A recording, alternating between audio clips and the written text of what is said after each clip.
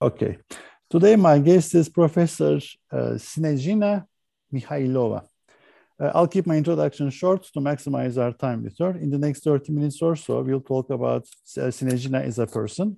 Professor Mikhailova is a thought leader and an esteemed scholar, and finally is a mentor to many PhD students and junior faculty. For the sake of time, I'll skip many of her accomplishments and give you a very quick snapshot. Professor Mikhailova serves as the consulting editor for Journal of International Management, is a member of editorial review boards of several journals, including Journal of Management Studies, Global Strategy Journal. She served as editor Europe for Journal of World Business and associate editor and co-editor-in-chief for Critical Perspectives on International Business. She also served as a member of the Council of Cross-Cultural Competence and Management.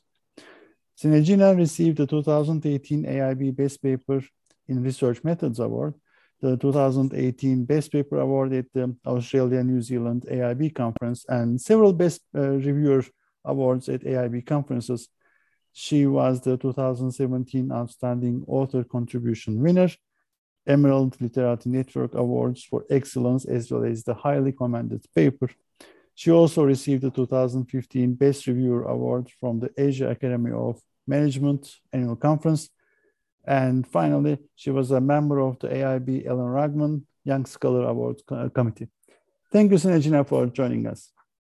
Thank you for inviting me. What did you want to become when you were a child? What did I want to become when I was a child? A few things, actually. First, I wanted to work in a hospital. We were living close to a hospital, and I remember my mom brought me to that hospital to visit a friend of mine. And we entered the hospital, and it was first time I was confronted with, seeing actually sick people and needles and the smell. So I fainted. And so that was the end of that dream. So no more working in hospital. Then I remember I wanted to become a flight attendant. And I've been actually reflecting on that some time ago. Why did I want to become a flight attendant? And I think it was because at that time, I was born in Bulgaria. You couldn't really travel. You were where you were, so not traveling. So I thought, you see, if I become a flight attendant, then, I can cross borders and I can visit different countries. I also then... I remember I wanted to become a teacher.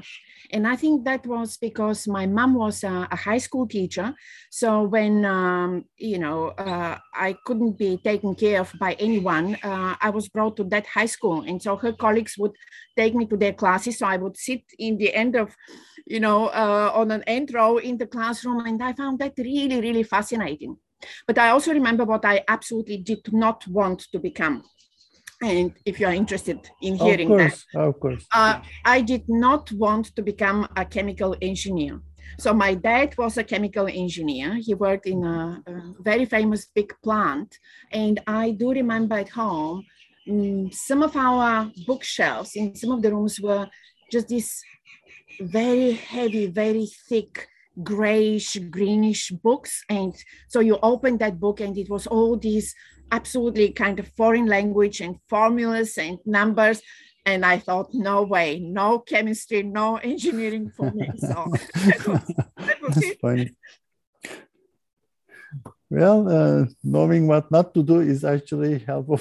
I think it's very helpful to know what you absolutely don't want to become or don't want to do. Sure.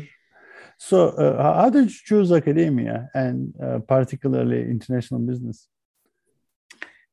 How? Well, it wasn't actually an intentional choice. So I finished my master's education in Sofia, the capital of Bulgaria. And then exactly at that time, or right after, the Berlin Wall came down. And so I started competing for different positions. I wanted to study abroad. And by that time, I only spoke Bulgarian, Russian, and German. I educated myself in a German high school. But then suddenly, in my university, I went to meet my master's thesis supervisor, and he said, Snežina, there is a scholarship for Denmark. And I said, I'm going. And then I thought to myself, how would you go to Denmark? You don't speak English, you don't speak Danish, but I did go. So I studied on my own English, like, you know, really put the effort. I went there. So I actually studied there, and then later on, after that particular program, after that particular scholarship, I was invited actually to write my PhD in Copenhagen Business School in Denmark, which I did. But that was not in international business. That was in organization studies. So that was kind of my passion at the time.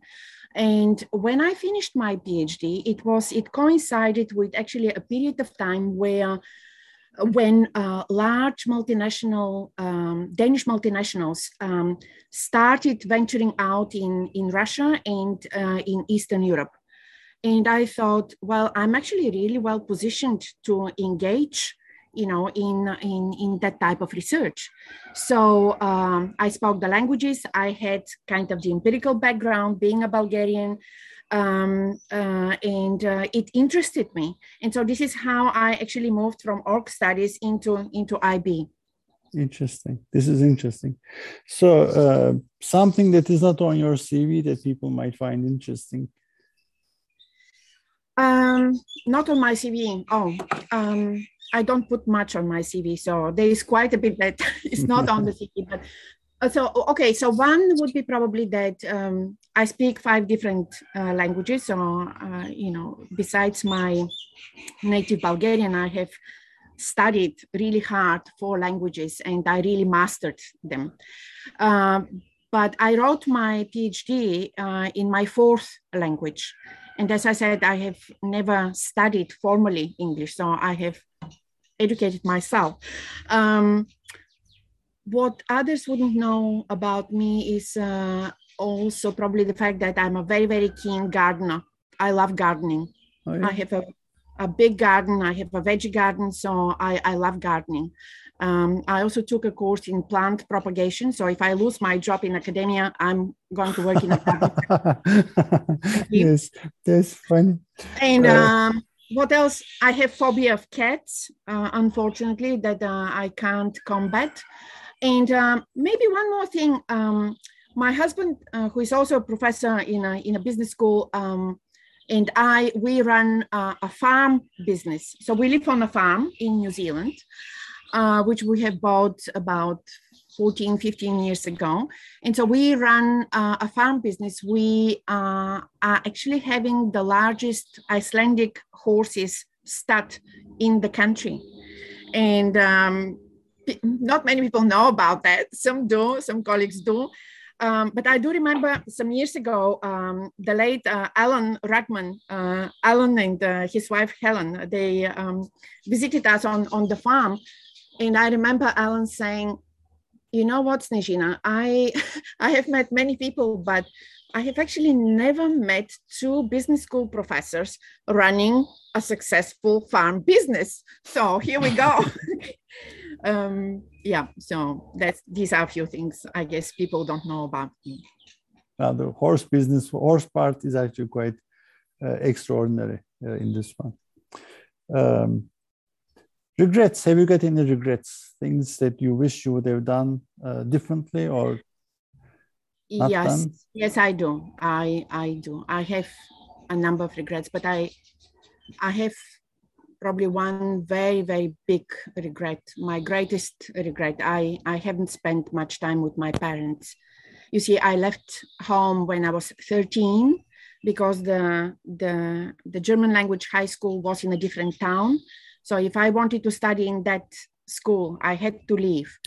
And then I was just in the machine of, you know, studying and working. And I left my home country, and I have not spent enough time with them. And I very much regret them. I lost them both.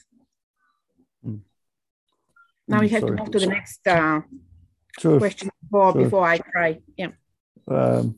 What are you most passionate about? Sorry? What are you most passionate about? Most passionate.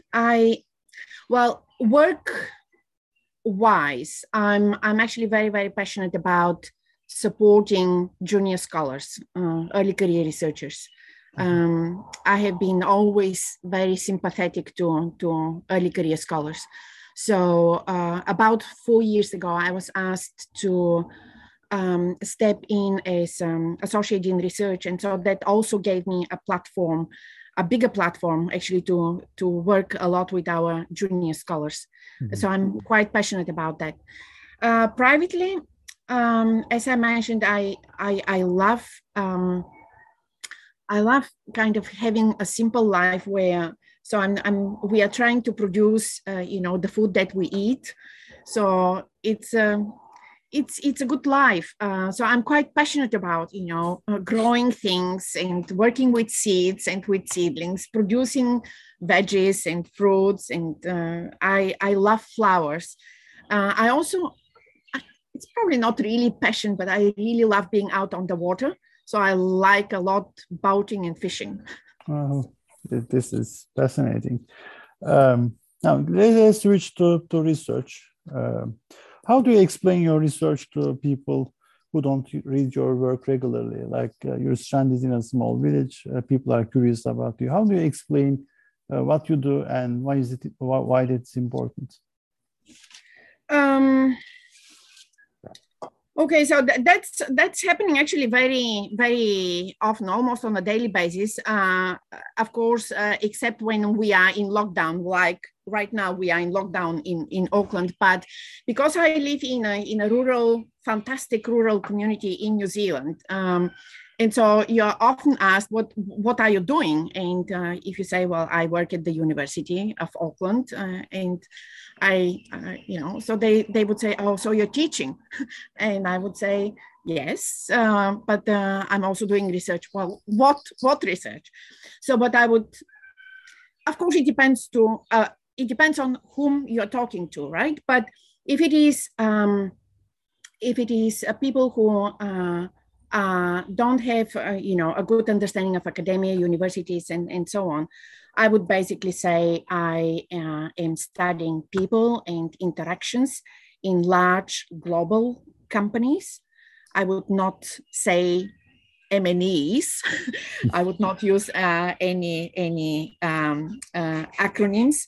And they themselves would say, well, that's important because we are living in a global world, aren't we? So, and I would say, yes, absolutely. And then we continue. And so I would say, without international business, actually countries can't function as well as they could.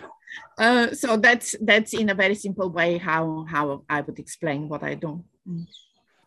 About creativity in research, where do creative ideas come from, especially, let's say, for you in your line of work?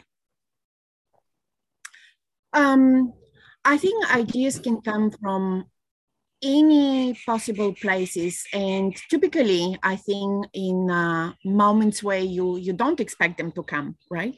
So, and you can be riding a horse and looking at something and you realize, oh, actually, right? And so when you come back to your computer, you would probably have an idea which at the time you think it's a creative idea. It may turn out not to be, right? Or, when I garden, when I remove weeds or when I trim bushes, so I think, that's one of the fascinating things about, ideas, how they come and also how they go. But I think it's quite important, I think, in our field and like in any field, to allow ourselves, the time to generate those ideas and to work with something that, we believe at the time is relatively new, rather novel, or also search for alternatives to existing ideas. But I also would say that I think, and I may be wrong, but I do think that we can be creative in the most wonderful ways when we have prepared minds.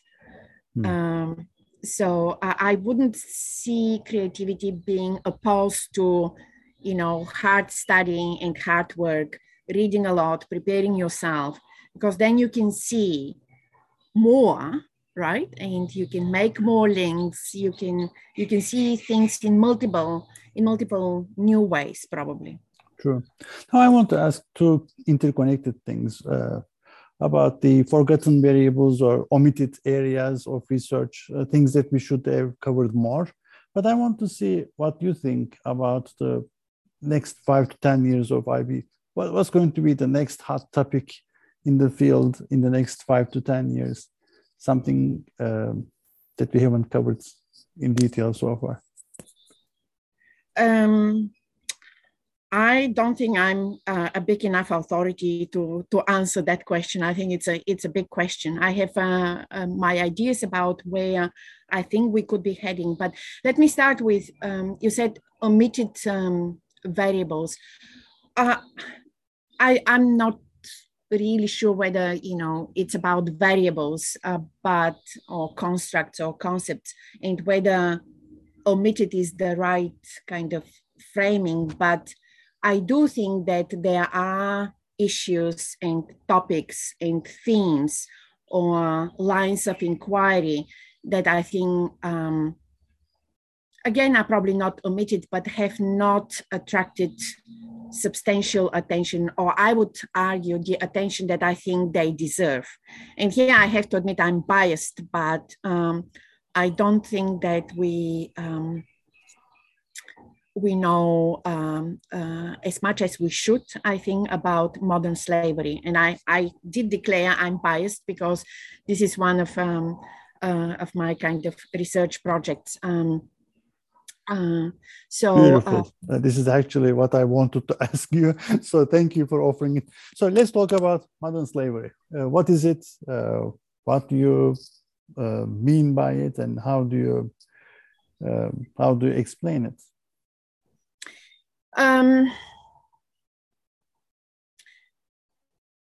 It's a big question, but let me just simplify as much as I can, right? So starting with that, we as IB scholars haven't really,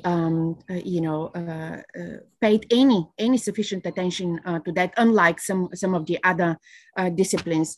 The argument I'm putting forward is that we need to, because I think we as IB scholars are actually very well positioned to tackle some of the issues and themes related to modern slavery, simply because of the nature of the business, right? Crossing borders, multinationals, which is probably one of the most important or central units of analysis that we have as an IB scholarly community.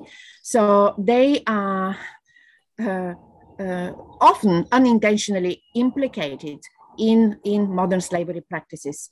Now, what is it, right? We can write quite a few pieces on what is it, but it is a range of practices. So it's not just one thing. We don't have a single definition, universal one, on what is modern slavery, right? Different countries handle that in different ways. The point, just for the purposes of this interview, is to say that it's such societal issues where we can really contribute, along with other disciplines that have tackled, modern slavery. We can actually put quite a bit on the table, including the very simple fact that modern slavery, besides everything else, probably the biggest crime against humanity, the most ugly phenomenon that we are or have been and are still experiencing, besides everything, that I mentioned here, it's also a very, very big business. Modern slavery is a business, and it's a very lucrative business. It's a business with huge returns on investment. It is also an international business. So there's a space for us to actually start a number of scholarly conversations related to that. So I've been trying with a few colleagues to do that. It's not easy, but I think we should. Sure. about the culture of IB scholarship and how it evolved over time. From your window, how do you see the evolution of IB taking place? Where are we headed to? From where we were coming from, and where are we headed to? I think there are a number of really fantastic articles that have traced the evolution of international businesses as a discipline, and also of some of the sub-disciplines within international business. So I'm probably not going to go into that, but in terms of where we are going, I'm not completely sure where we are going, but I do have a few things on my wish list, and one of them is probably related to my background and who I am. I wish that we as an IB community can find good, well-functioning mechanisms of how we can hear voices that are out there that are not dominant, that will never be dominant, including because of the language in which we write. So I do fear that there is fantastic research conducted and published in countries and in settings not in English, and we are missing on this wealth of knowledge that is outside of the the dominant English speaking space. And I don't have a solution to that, but I do know that many of us don't have access to that. And so I do think that as a community, as an academy, we should provide a platform or multiple platforms for those voices to be heard. We are missing a lot by not having these insights. I guess this is very much also related to so modern slavery is one kind of line of inquiry that I have been following for a few years now, but the other one is I'm really fascinated by host country nationals in multinational enterprises. And so, trying to understand them really in the way they deserve to be understood also makes me think, well, we do understand them, or many researchers, many fellow IB colleagues do understand them, in the localities, right, where they work. And but we as a community don't really haven't come to terms with how we can make that knowledge, accessible to more people rather than less. Thank you. Now, Snežina, about the advice, mentoring part, what's the best advice you received when you were going through the program? What did they tell you? What was your advisor's best advice to you? Actually, I do think that some of the best advices I have received are not from colleagues, but from other people. I do think that I'm a good listener, and that's why I like to listen to many, many different people. And I do find that I learn a lot from people who have nothing to do with research. But I do remember it was early when I was an early career researcher, and I was on my own, basically. That's one of the big mistakes I have made. I did almost everything on my own. I didn't work with others. So I had a slow start, but it was actually from a good friend, much older than me, a family friend back in Copenhagen. And I think he has been observing on the sideline what I've been doing and, how my life has been. And he put me aside and said, Snežina, you know what? It's about time that you actually start saying no to things and to others. And And so that was a bit of a shock for me. At the time, I thought that there's no way you can say no. If you are asked to do something, you do it. If you, whether you want it or not, whether you think it's important or not. And I guess this probably was related to the fact that for a very long time, I had no stable contract. So I found myself, being dependent on too many circumstances. And so you believe that if you do everything you're asked to do, then that will help. And I know now that's not right. So he put me aside and said, start saying no. And interestingly, just the day after, I did have an opportunity to say no. And I remember that day very, very vividly. And it was very liberating because the person to whom I said, I'm really sorry, I can't do that. That is not something I am educated in, or I'm not really competent. So no, I can't, and I will not. And it felt so good. And in fact, there was no negative consequences of that, quite the contrary. So I think it's quite important to, to be a bit more careful in the choices we make, especially, when committing or overcommitting. It's very, very easy to overcommit, and we shouldn't. Yeah. This worked out for you quite well, obviously. But in your interactions with the junior faculty or young scholars all around the world, what are some of the common mistakes that you see, like a common thread, that they do or they don't do? Something that you can tell young colleagues? Yeah, so I have conversations with junior scholars almost on an everyday basis. As I mentioned earlier, I really care about them, and so I think it's quite important, at least. And I'm not really. I don't see myself in a position to provide advice, but I do reflect on a number of issues that I'm confronted with in different roles. And so one of the things I would probably say is, especially in the early years of your career, try really to work very systematically and very intentionally, very hard on finding out and establishing your scholarly identity, right? Who you are as a scholar. Right? What do you want to be known for?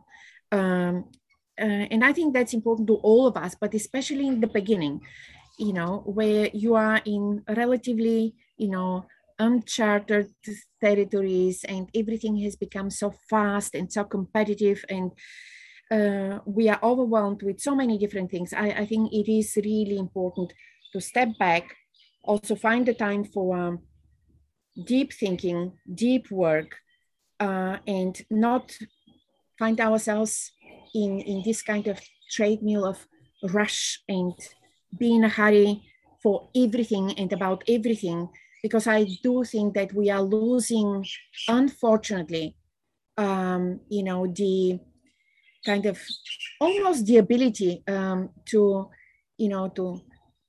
sit down, to think, to speculate, to contemplate, to discuss and debate, to read from the beginning to the end, an article, not just rush through the abstract and then jump to the conclusion, but to really, sit down and enjoy. And I know it sounds idyllic, but I do think that we still have our destiny in our hands. And I do think we should actually allow space, especially for our younger colleagues, or junior colleagues, I should say, allow them the time, for this much more focused and, as I said, deep work. So don't venture out probably too early and too much, right?